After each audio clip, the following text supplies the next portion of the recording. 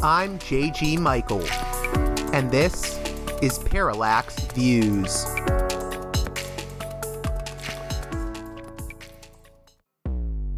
Hello, this is Mike Swanson. In a few moments, you're going to listen to another segment of Parallax Views. But before you do that, let me tell you about my new book, Why the Vietnam War. It's a sequel to my previous book called The War State, which has lots of positive reviews on Amazon. It's been out for years. But this one is a more detailed case study of how American empire and national security state operate using Vietnam. And I believe it shows also how things work today, how policy is actually made and why. So grab the book on Amazon.com, Why the Vietnam War.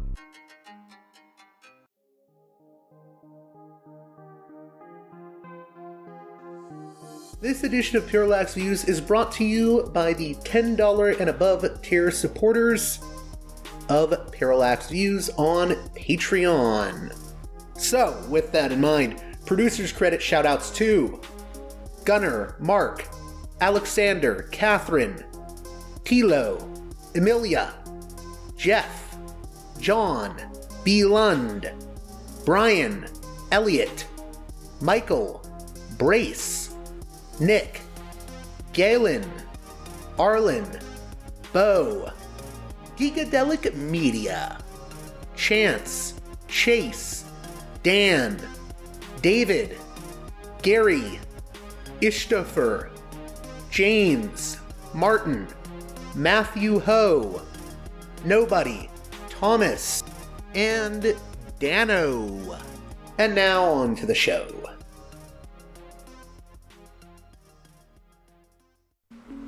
Hey there, Parallax Views listeners. On this edition of the program, Dr. Stephen Bezruchka, an emergency physician turned population health doctor, joins us to discuss his recent book, Inequality Kills Us All: COVID-19's Health Lessons for the World.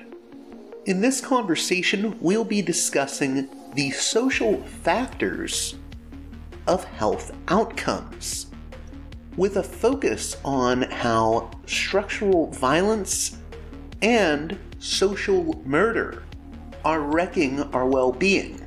And in case you're unfamiliar with those two aforementioned concepts, we'll get into that in the course of our conversation and unpack what they mean. All that and more on this edition of Parallax Views. And with that being said, let's get right to it with Dr. Stephen Bezruchka, author of Inequality Kills Us All: COVID-19's Health Lessons for the World.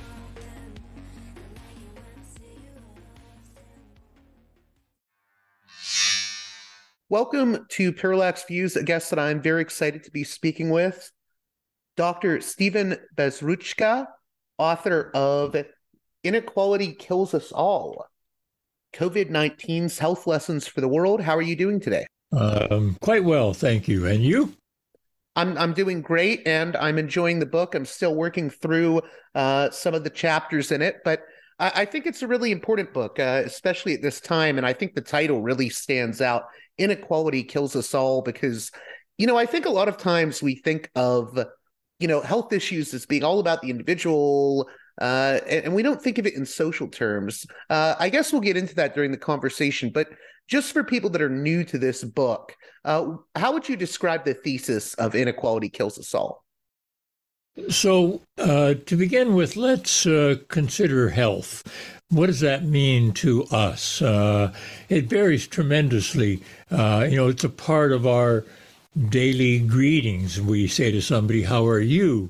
And that's implying, how well are you? And the responses are usually fine or okay. I had a friend once who, when I asked him that, an old climbing friend, he said, "I have cancer."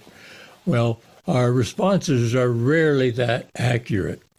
So how well are you? It's a subjective feeling. What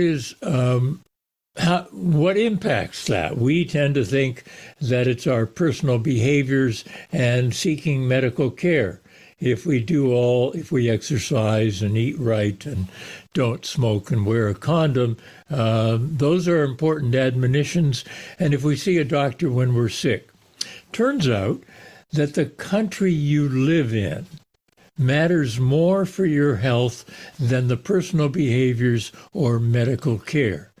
And the title, Kills Us All, implies that we don't live long lives in the United States. And that's, the evidence, if you ask that, life expectancy, a measure of average length of life, is easily tabulated, and news reports will say our life expectancy has dropped or it's behind so many nations, but the significance of that is never discussed. And making comparisons with other nations is never discussed. So I coined the term Health Olympics some years ago. Suppose so countries compete in the Olympics, and suppose health were an Olympic event, and the race was how long you lived. And the measures are there. The average length of life in the United States is now about 76.2 years. Turns out 45 or so other countries, people have longer lives than we do.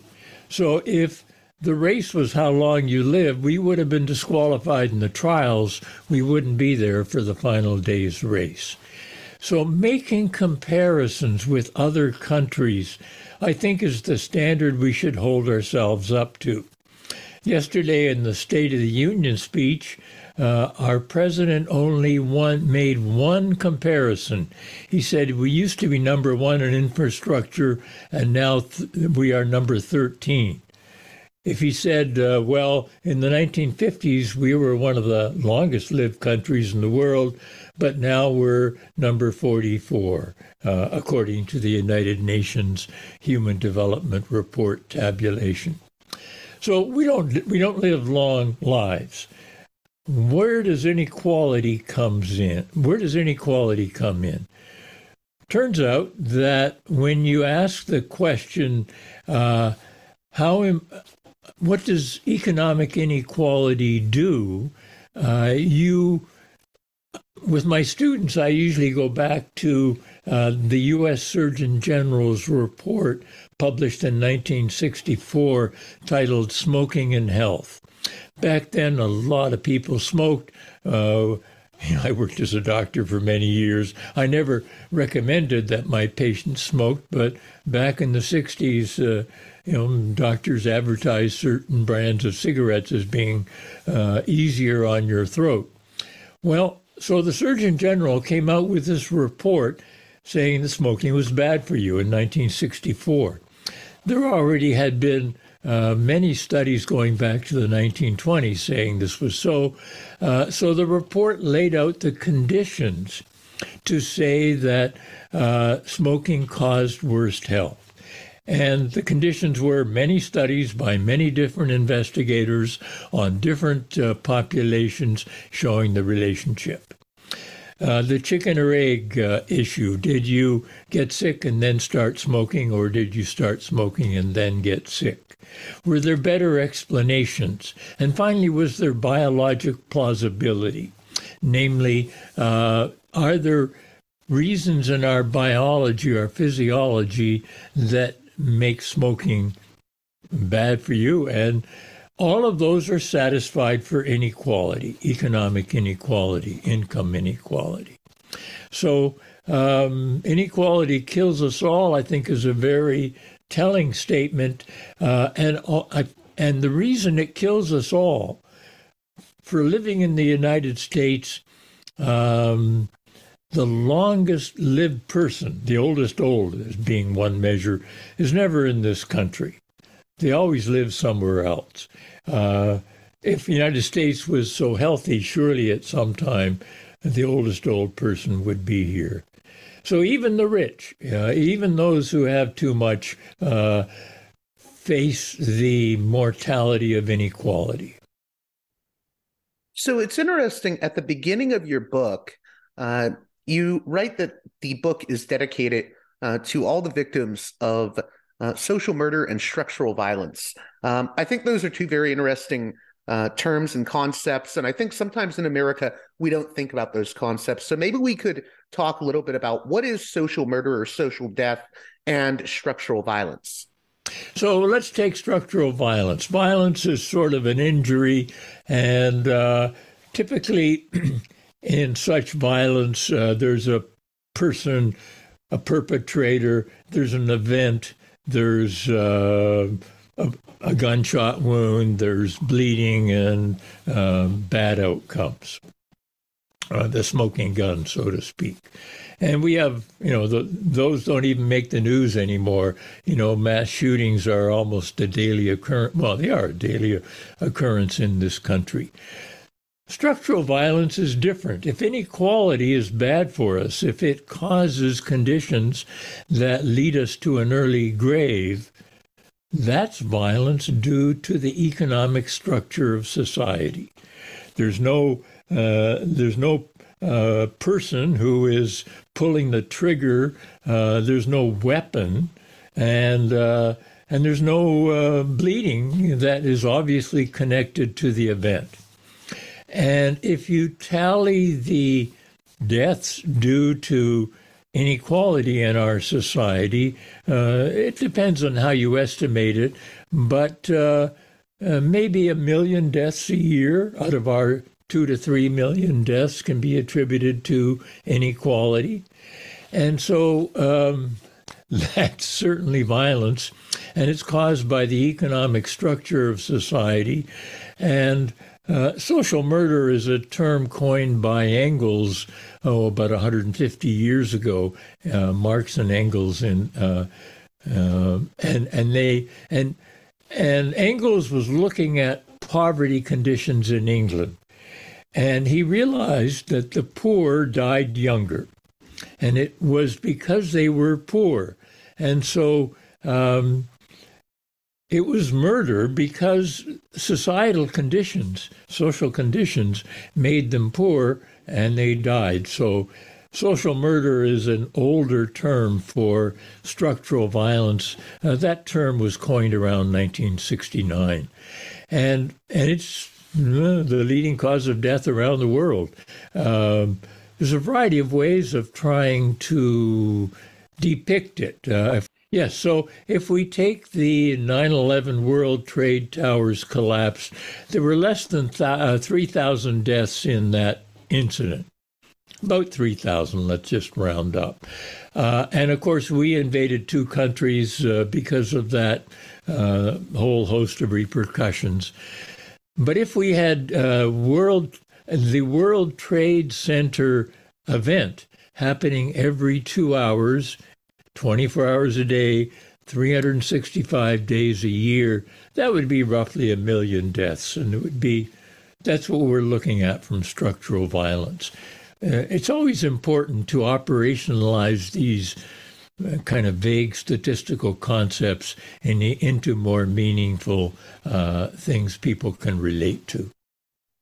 When you're trying to explain these issues, the structural issues that lead to declining health and just the problems with health in broader populations, I think some people have trouble thinking in those terms because we live in a society where we're primed to think, oh, everything is down to the individual. If you get sick, it's your fault. It's your individual choice. What do you do when you have to confront that with, I guess, people who think in these terms of, oh, it's all up to the individual? Like, what is your response to the people that maybe don't think as structurally about these matters? So I try to point out that, first of all, personal behaviors don't matter that much. That's a hard sell. Because we all believe in, we've been taught since we're little kids, wash your hands after you go to the bathroom and dress warmly and eat right and don't hit other people. Those are personal behaviors. If we look at populations, you then find paradoxes. The longest lived country in the world is Japan, has been since 1978. If we look at the proportion of men that smoke in Japan, it's about 45%. So about almost half of Japanese men smoke. about 15% of American men smoke. So something doesn't compute there. Namely, here the longest lived country has 3 times the proportion of men smoking. I used to quip to my students, the reason that it doesn't kill them is they don't inhale. But that's, of course, not true. And so you have to understand the country as the patient, as the entity you want to look at to understand what produces health. So why is it that Japan can be the longest lived country in the world, despite having such a high proportion of men who carry on an odious, unhealthy behavior? Well, my way of answering that question is to look at another important factor that determines health. And I use the metaphor, do you ever see a lone Japanese tourist?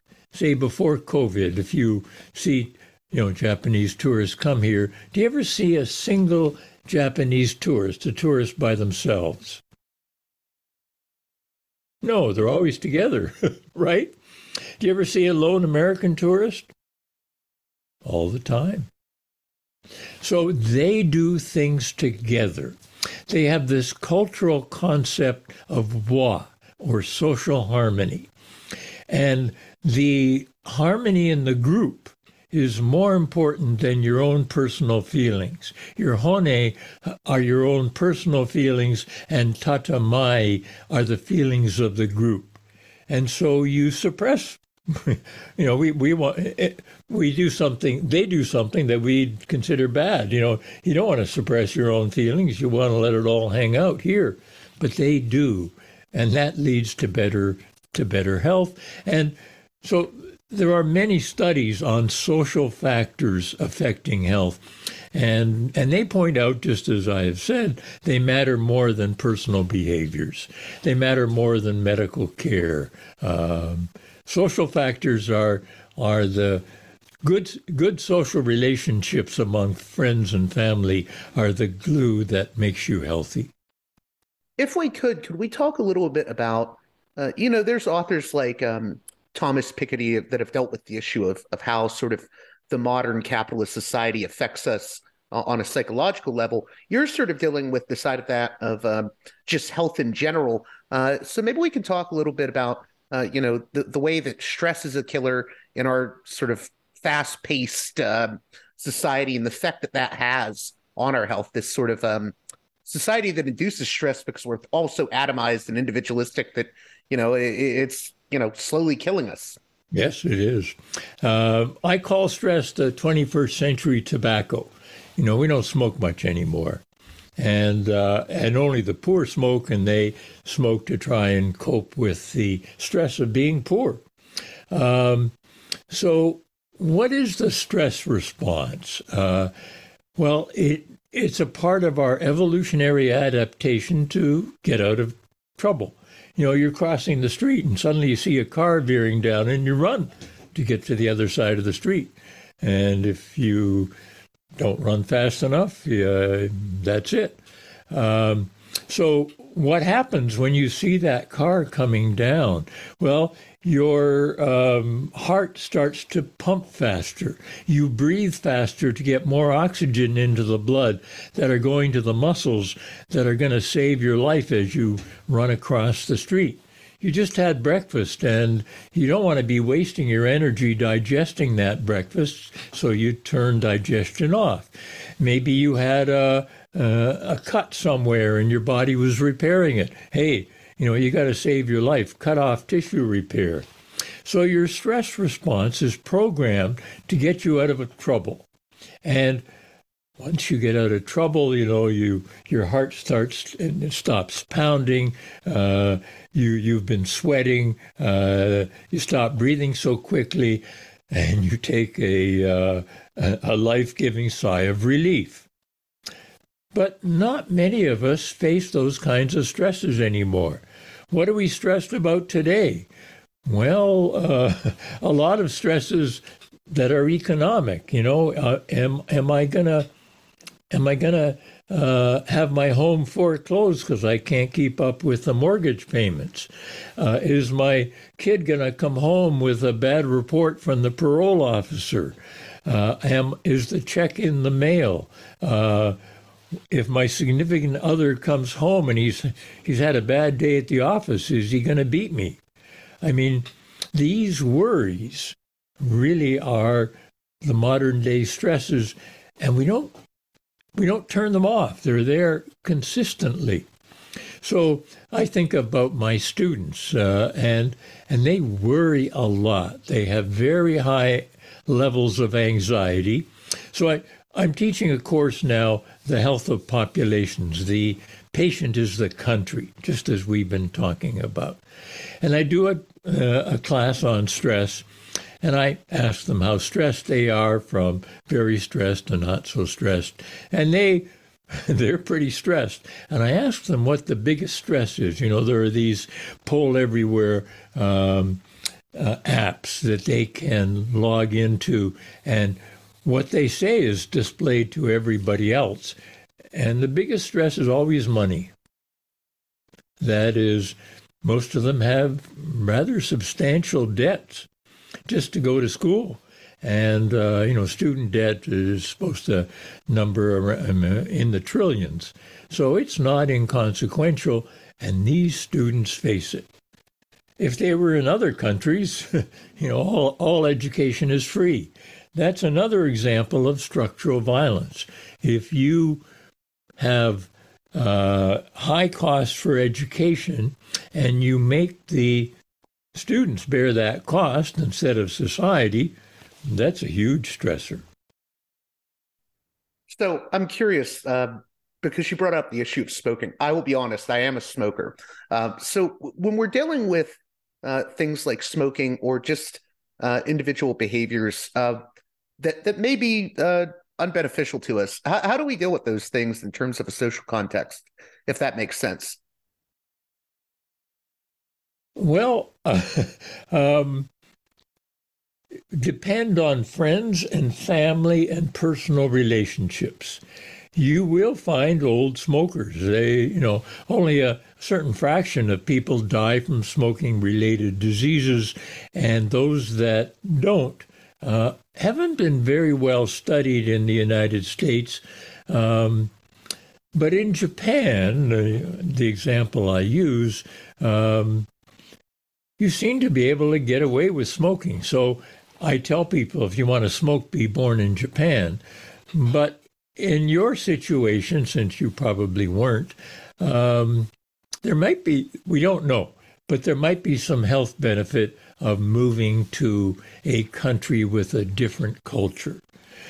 Japan is really different that way. I've spent some time in Japan to try and understand it. They have signs painted in crowded cities on the sidewalks telling you to not smoke. You got to smoke inside. I mean, they do all, I tell my students, Japan breaks all the rules that we think are really important. And why it sounds like it's a much more cooperative culture. Like the individual is not the be all end all. That's not to say that an individual doesn't matter at all, but like they're not, the be all end all. Yeah, that's right. And they have this idea of emotional attachment to their mother. Amai is sort of the Japanese term. And I've, had discussions with Japanese men in their 50s and 60s, and they always like to talk about their mother and how nurturing that relationship was. So, a part of the book is looking at early life, and I make the statement, early life lasts a lifetime. And what do I mean by that? Well, as we go from the erection to the resurrection, it's the first 1,000 days after conception when roughly half of our health as adults is programmed. And what do I mean by that? Well, you spend your first 9 months in utero, and you get signals from your mother through hormones of what the outside world is going to be like. I call it the womb with a view perspective. Namely, the fetus is scanning the outside world to see whether it's hostile, and they've got to program their physiology so that when they're born, they can battle the adversaries in order to survive, to reproduce. We're only here from an evolutionary perspective for one purpose: to reproduce so the species doesn't die out. So in early life, we will make compromises to survive, to reproduce. And those compromises will lead to pretty well all the chronic conditions we have as we age: diabetes, hypertension, heart attacks, hormonal cancers, lung disease, kidney disease. Those are compromises made in early life to survive, to reproduce. Now, this was kind of the Greeks knew this 2,500 years ago in their writings, but in the scientific literature, it's only emerged in the last 50 or so years, the importance of early life. And so in Japan, the concept of the secure attachment to a parental figure, typically the mother, really matters. Yeah, I was going to say really quickly, not to interrupt you, but I've seen studies where that say that if you have a attachment with your family that feels caring, you view the world as less hostile than someone that may have less of an attachment. Very important. The idea of secure attachment was studied by John Bowlby, a British psychiatrist looking at orphans in the Second World War. And he found that orphans who were paired with a single parental figure, typically a woman, in the first year of life had better health than those that were cared for by many different people. So I typically ask people to, can you visualize the eyes of your mother? Typically the mother, though today it can often be the father. And those people can, and that's a sense of comfort. So people who are securely attached in early life can explore their environment knowing that there's a safe haven to come back to. Now, you can take adults and do an attachment interview. Mary Ainsworth extended John Bowlby's work to discover attachment styles in adulthood that are related to attachment styles in early life. And we have studies showing that securely attached adults with diabetes, for example, have lower mortality rates from diabetes. So, if you look at the scientific literature, as I point out in the book, it validates whatever I say. I'm not going to say something that I can't find strong scientific validation for. So in regards to the pandemic, what is your sort of analysis of the pandemic? And most importantly, going back to the title of the book, what are the biggest lessons we can learn from the pandemic? So let's start with something that relates to what I did yesterday.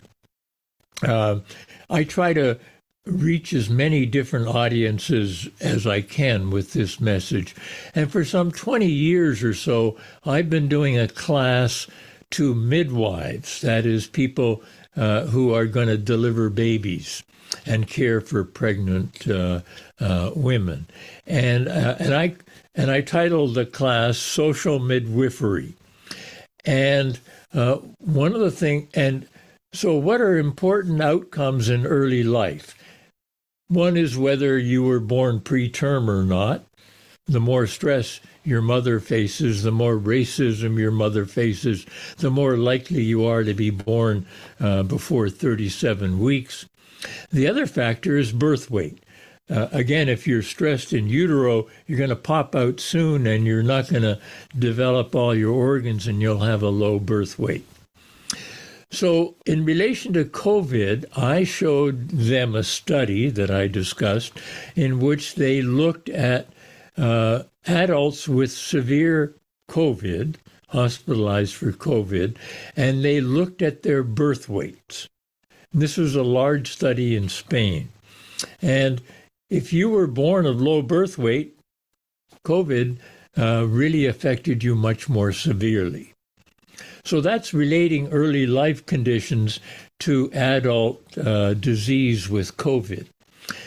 A study in the United States looking at mortality rates from COVID among states, among U.S. states, showed that the states with the highest income inequality had the highest mortality rates.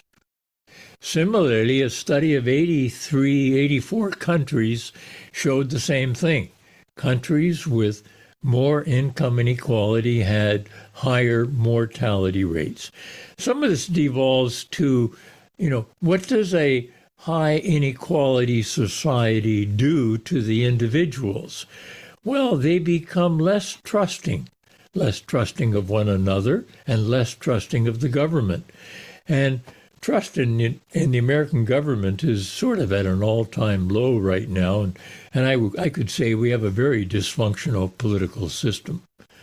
And so inequality really patterns that. And so we see it in deaths from COVID. We see it in more low birth weight babies now. And the COVID effects are going to affect us later in life. In other words, if we go back to the 1918 so-called Spanish flu pandemic, those who were born during the pandemic had compromised adult health. And I think we can probably say something similar will happen with COVID. So yes, there are many lessons to learn from COVID. Our response was a disaster. I mean, we have the most deaths of any country, 1.1 million so far. And if you divide by the population to get rates, we're in the top 10 countries by rates. So we haven't done very well. I would say our country has failed in COVID. It's interesting because you mentioned how our health compared in America to other countries and their health. You mentioned Japan. I think you also mentioned a few other countries, such as, I believe, Sweden and Norway. Could you talk about maybe how a country like Sweden or Norway is different in terms of health than the U.S.? Okay, so first of all, they live longer lives. Their mortality rates are considerably less, and they have social policies in place. For example, there are only 2 countries in the world that don't give a working woman who's pregnant paid time off after she has her baby. One is, of course, the United States, and the other is Papua New Guinea, half of a big island north of Australia. Only 2 countries in the world with populations of 1 million or more that don't have a national policy for paid maternity leave.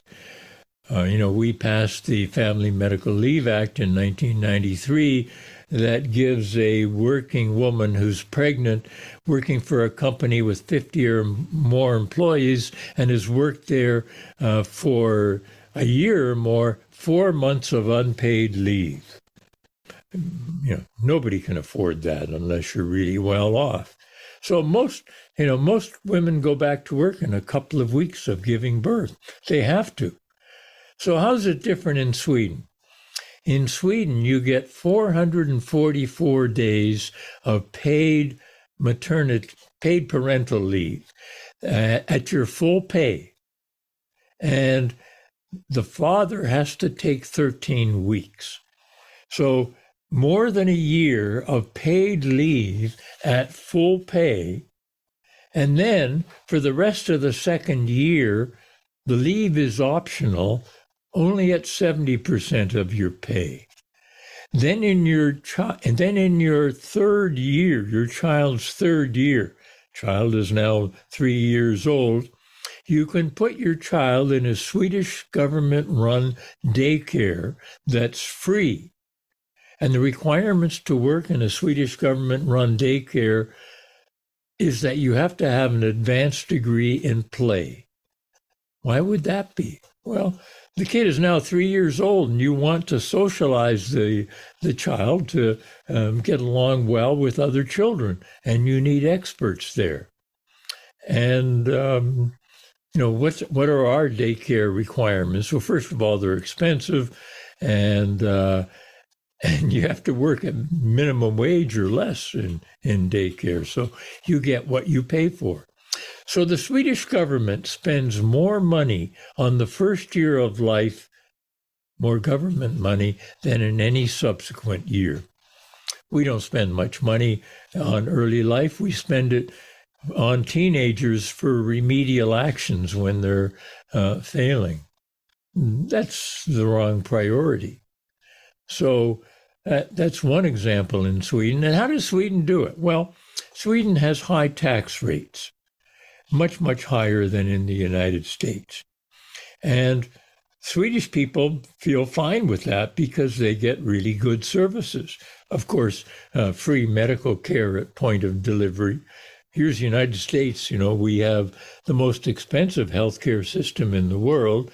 We spend almost half of the world's medical care bills in this country, and we still have 50 or 100 million people with a lack of insurance or inadequate insurance. I mean, that's just ridiculous. We certainly don't get what we don't get health for all the money we spend on healthcare. So this leads me into an interesting area that I wanted to discuss with you, which is, I think when we look at some of these other countries that we've talked about, like Sweden or Japan, there is a sense of social responsibility. And what I always hear from people who say, well, you can't really compare the U.S. to those countries because those countries just have a completely different culture, and we're not going to be like that. Our country can't change its culture. So why even compare these things? So how do you respond to people that say that we can't have those kind of, I guess, cultural attitudes, that our own sort of individualism is too entrenched? How do you sort of maybe push back on that a little bit? So I ask them to consider history. And sometimes I show them the front page of the New York Times, April 28th, 1942. And the lead headline was $25,000 income limit asked by President. So in 1942, President Roosevelt proposed 100% tax on all incomes above $25,000.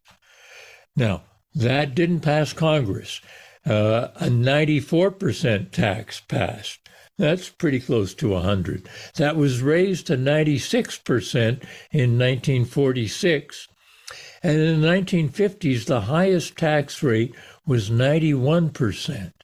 And it gradually got lowered down to be somewhere in the 30s today. There wasn't a revolution when Roosevelt proposed taxing the rich. And $25,000 in 1942 is about $450,000 today, and many of us could live on that if we had to. So Roosevelt and his New Deal legislation reflected the values then, namely, we shouldn't have people be too rich, and with the Social Security and jobs programs, people should have meaningful work, and they should have a minimum wage. These were all American values at that time. So the American values were those of community and helping one another. And so that has been subverted to our current situation where we can't let the rich be rich enough. Let's give them everything. That was Reaganomics in the 1980s. I was going to say, not just give them everything, but also, when it comes to people living in lower income areas, you have cases where, I've studied the whole issue of forever chemicals. Those affect lower income areas. Pollution affects lower income areas more than the rich. So we actually literally, in concrete examples, can see the ways in which those on the lower income bracket are treated very differently than the wealthy. Absolutely. We blame poor people for being poor. They didn't work hard enough. They didn't stay in school long enough. And so they deserve their outcomes. So poorer people have poorer health. And that is a very important concept, health measured variously. And as the example I often use for that is survival on the Titanic. When the big ship went down, if you had a first-class ticket, 60% survived. If you had a second-class ticket, 44% survived. If you were third-class or crew, a quarter survived. So the lesson there, always travel first class on the Titanic. But it's true in our society. You know, the rich have a free ride, and the poor go to prison. I mean, we have the highest incarceration rates of any country in the world. Think about that. Almost a quarter of the world's prisoners are in the United States, about 1 in 100. And if you're African-American man in your 20s, it's about 1 in 10. So racism presents its ugly head, and it's no surprise this is Black History Month, and Black liberation struggles are what we should recognize. And the Black situation comes about from our history of slavery. And we have studies showing that there's intergenerational transmission of health from the slave era. So the African Americans today have the second worst health outcomes in the country. American Indians have the worst. And we can trace the African American health outcomes to conditions they faced during slavery. So whose responsibility is the poor health status of both American Indians and African Americans? I would offer it's you and I who inherited the wealth that came from all the exploitation done by slavery. So what's our response? Well, William Doherty at Duke University has a formula for reparations. We need to repair for the sins of our forefathers. And he suggests taking those who had slave ancestors and taxing the rich and redistributing wealth so that they come into the same level of wealth as white people. And there's a huge difference. Black American wealth is almost zero, and white wealth, the median white wealth, is somewhere around $180,000. So we need to care for one another, share, redistribute, and repair for the sins of our forefathers. So in what ways would all of us benefit, whether you're on the higher end of the wealth spectrum or the lower end? How would all of us benefit from taking a more cooperative approach, just in general, to our culture and our life and politics? How would that help us in the long run with our health, regardless of where we are, again, on that sort of spectrum of wealth? So, as I said, if we take you'd think, boy, I want to be rich. I want to be a billionaire. Remember, there's that song by, I forget who it was, I want to be a billionaire. The billionaires don't live that long. That is, if having so much wealth was so good for you, surely if we looked at the billionaire class, they would be the longest lived. But, Steve Jobs didn't exactly live very long, and many others I could go on and name. Yes, they live longer than the poorest people, but in comparison to people in other countries, no, they don't make it. So the selling point of decreasing inequality is that everything would be better for all of us. And take, for example, I mentioned mass shootings earlier. Mass shootings are a common occurrence, and they occur in situations where there's a large income gap and large wealth. So if you're in that kind of a situation, you're being put down by those with large wealth, and you get stressed out and frustrated. So you take your AR-15 and go out and vent those frustrations.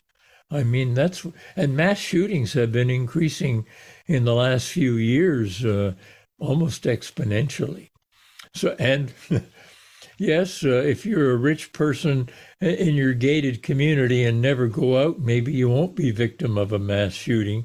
But there are quite a few who've been killed in their cars as they're driving by.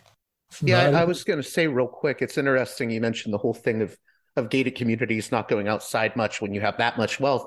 One thing that I've always found interesting is, when you get to a certain level of wealth, in a weird way, you become more isolated. I've been to the hills in Hollywood, and you see the people at the highest, parts of the hills. It would take them like an hour just to get out of their, house or whatever, Right. So it's weird because I think in a lot of ways, the wealthy are very isolated by their own wealth, and that can't be good for one's like mental health and in turn their own health. I mean, I think there's a connection between, mental health and physical health.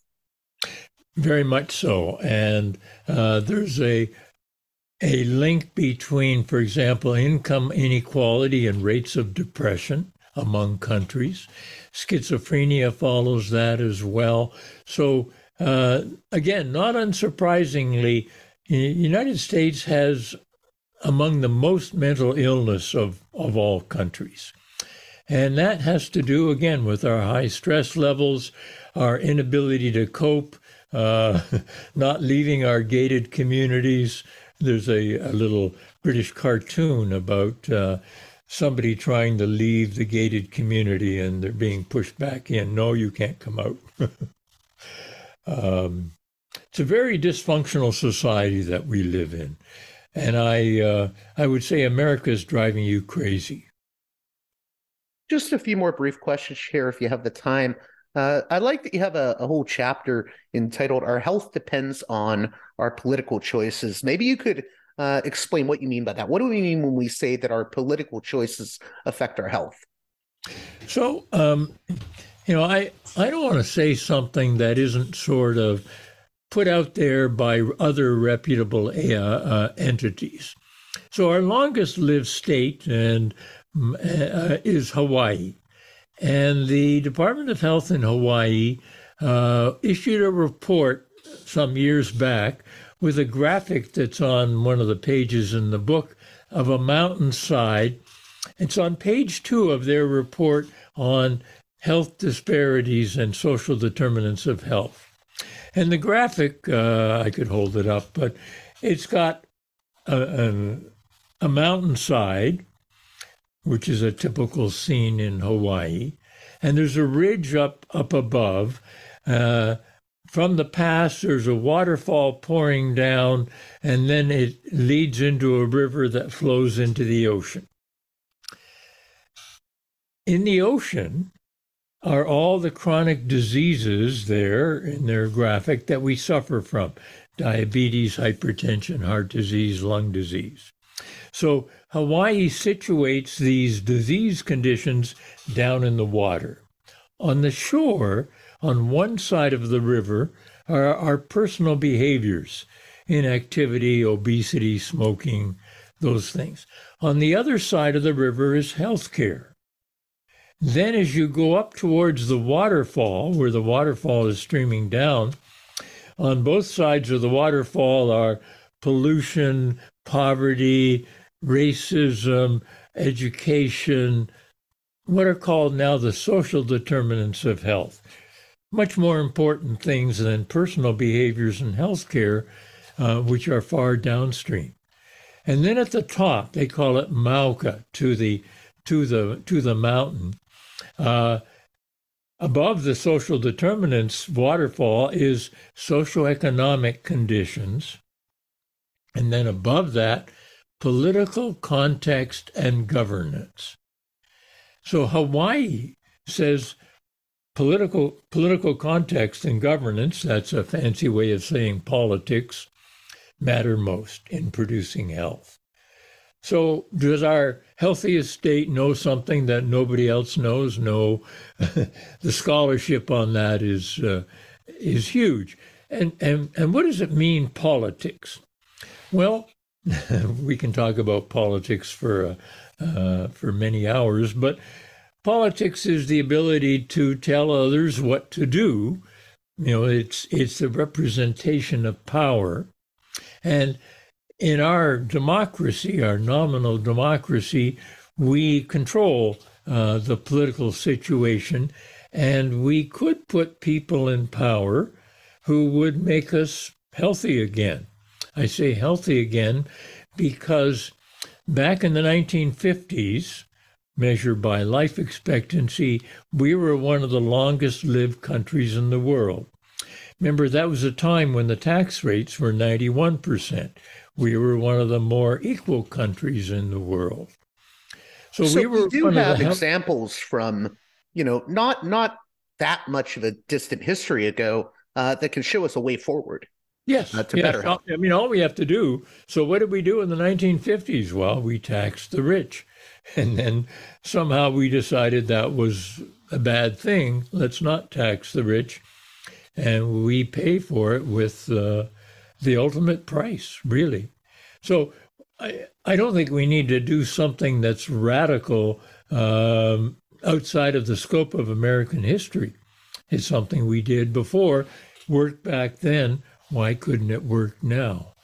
But recognizing that health is political, it represents the political choices we've made, how much to tax the wealthy or our tax structure, and how to spend what we gain from taxation on what part of life. If we spend it on Social Security for people my age, it's not going to help us very much. But if we spend it on early life, so pregnant women have paid time off to parent, or pregnant persons, however we look at it, that's good for everybody. So it's really kind of simple, but how do we create awareness that this is what is necessary? And that's what the last chapter is about. I've been teaching courses in this for over 20 years, and I have a lot of things that I have my students do to create awareness. And I've sort of summarized a lot of those in the last chapter. So in terms of going forward, taxing the rich, what are some of the prescriptions you would give for dealing with these issues, just to get more concrete with it? So let's, first of all, we spend half of the world's healthcare bill on medical care in this country. That's a whole other issue. Medical care doesn't do that much to produce health, but there's a great demand for medical care. And so people who have no access feel really slighted. They're mostly poor, and it's not good for their health. At the government level, we already spend more money per person on health care than any other country that has universal health care spends in total. So we already pay for universal health care. Let's just operationalize it. Medicare for all or single payer. There's a variety of terms out there. What I find kind of striking among my students is that they feel a sense of resistance to having everybody have access to health care, because they say, well, won't that mean that there are going to be long waiting lines to get to see a doctor or get into the hospital? Well, yes, there may be. But if you're poor, there won't be any line because you won't have any opportunity to have access to health care. So enact a universal health care program would be the first thing. All the other rich countries have universal health care programs, and they realize, because they do, that that still doesn't decrease the effect of inequality on health. Studies show having a focus on primary care, family practice doctors, is actually does work to produce health, but we have a strong specialist focus. And so we need to sort of change that and recognize that primary care is the most effective part of healthcare. Then we need to recognize that we have to spend money on early life. Let Papua New Guinea be the only country without a paid parental leave program. We can learn from other countries, but that's very un-American. The idea of American exceptionalism, we're the best country in the world, and we tell others what to do. There's nothing we can learn from them. There's an Institute of Medicine report published in 2013 with the title, I mentioned it in the book, U.S. Health in International Perspective, Shorter Lives, Poorer Health. The title says everything. It says everything. I always tell my students, craft titles that say everything in the hopes of enticing the reader. Compared to other countries, we have shorter lives and poorer health. What does the report say to do? The Institute of Medicine is this federally funded think tank. It's now called the National Academies of Medicine, a small name change. But it says, look at other countries to see what they're doing to produce health that would be of use here. And those factors, of course, would include attending to early life and such other things. Universal health care, foster more cooperative relationships rather than the individualist focus. And I would offer in the modern era, our social media is distracting us from working together. How to change that is a tough sell, but to begin with, recognize that we have a new commodity that social media has produced. Surveillance capitalism, who you are, what you're looking at, what you bought, whether you're pregnant or not, your whole history now is available to the big 4 or 5 high-tech companies, and they sell that. So and that brings us into the business of the media. Any business has a buyer, a seller, and a product. So let's take social media. Who's the buyer? Who's the seller? What's the product? Well, you don't pay any, and I tell my students, follow the money. You don't pay anything to be on Facebook or Instagram or TikTok, so you can't be the buyer. Who's the buyer? Where does money change hands? Well, it's the advertisers. Right, and we're the product in a way. Yeah. Yeah, they're the buyers. And what are they buying? Us. We are the product, sold by the social media firms to the advertisers. Once you realize that, it changes your whole perspective of how society runs, and it's not good for our health.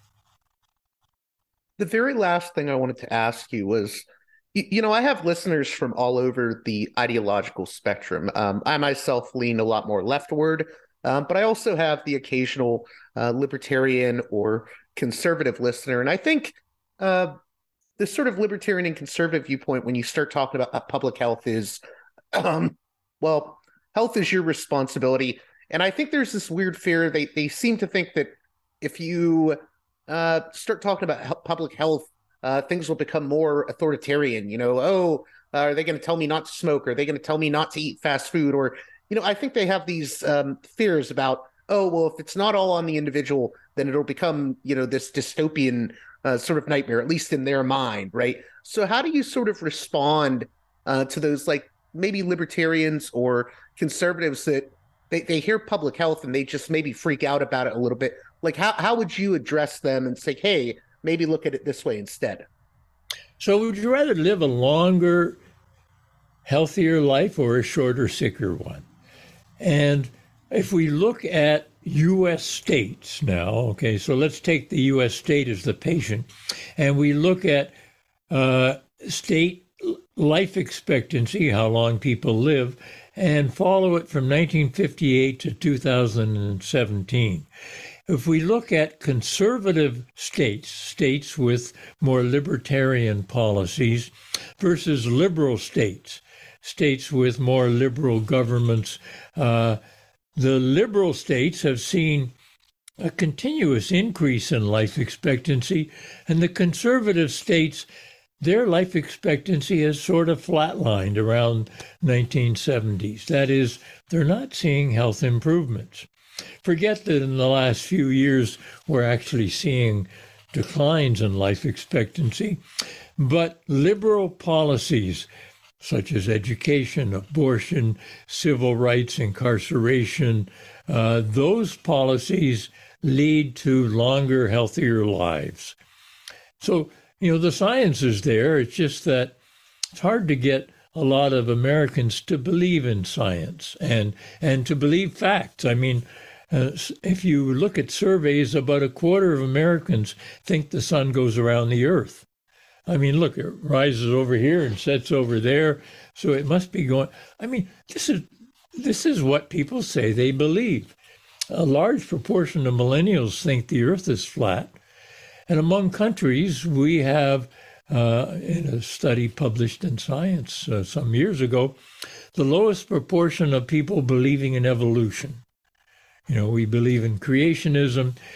So you can find whatever beliefs you have, you can now find verification in various forums on social media.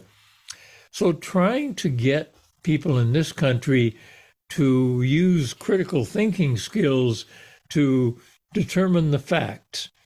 I mean, changing your mind is one of the best ways, trying to change your mind is one of the best ways of figuring out whether you still have one or not. And many people's minds have ossified and they're not going to change. I like the way you put that. Just real quick comment on what you just had to say. That it's important sometimes to change your mind and adjust your views based on the evidence, because I think we live in a moment, especially in this age, where everyone's concerned about their own branding of themselves, that they feel as if if they change their minds, instead of doubling down on whatever their view is, they feel like they're going to be perceived as dumb, when really I think it's the opposite. I think we should always be sort of adjusting our operating system in terms of how we think. I agree very much. Yes, you said it well. Our operating system. So who controls our operating system? It's politics. I mean, we are indoctrinated in various ways. When you go to school, so I've taken these ideas down to as low as grade 5. So you can go into a grade 5 classroom and talk about these ideas, and the students get it.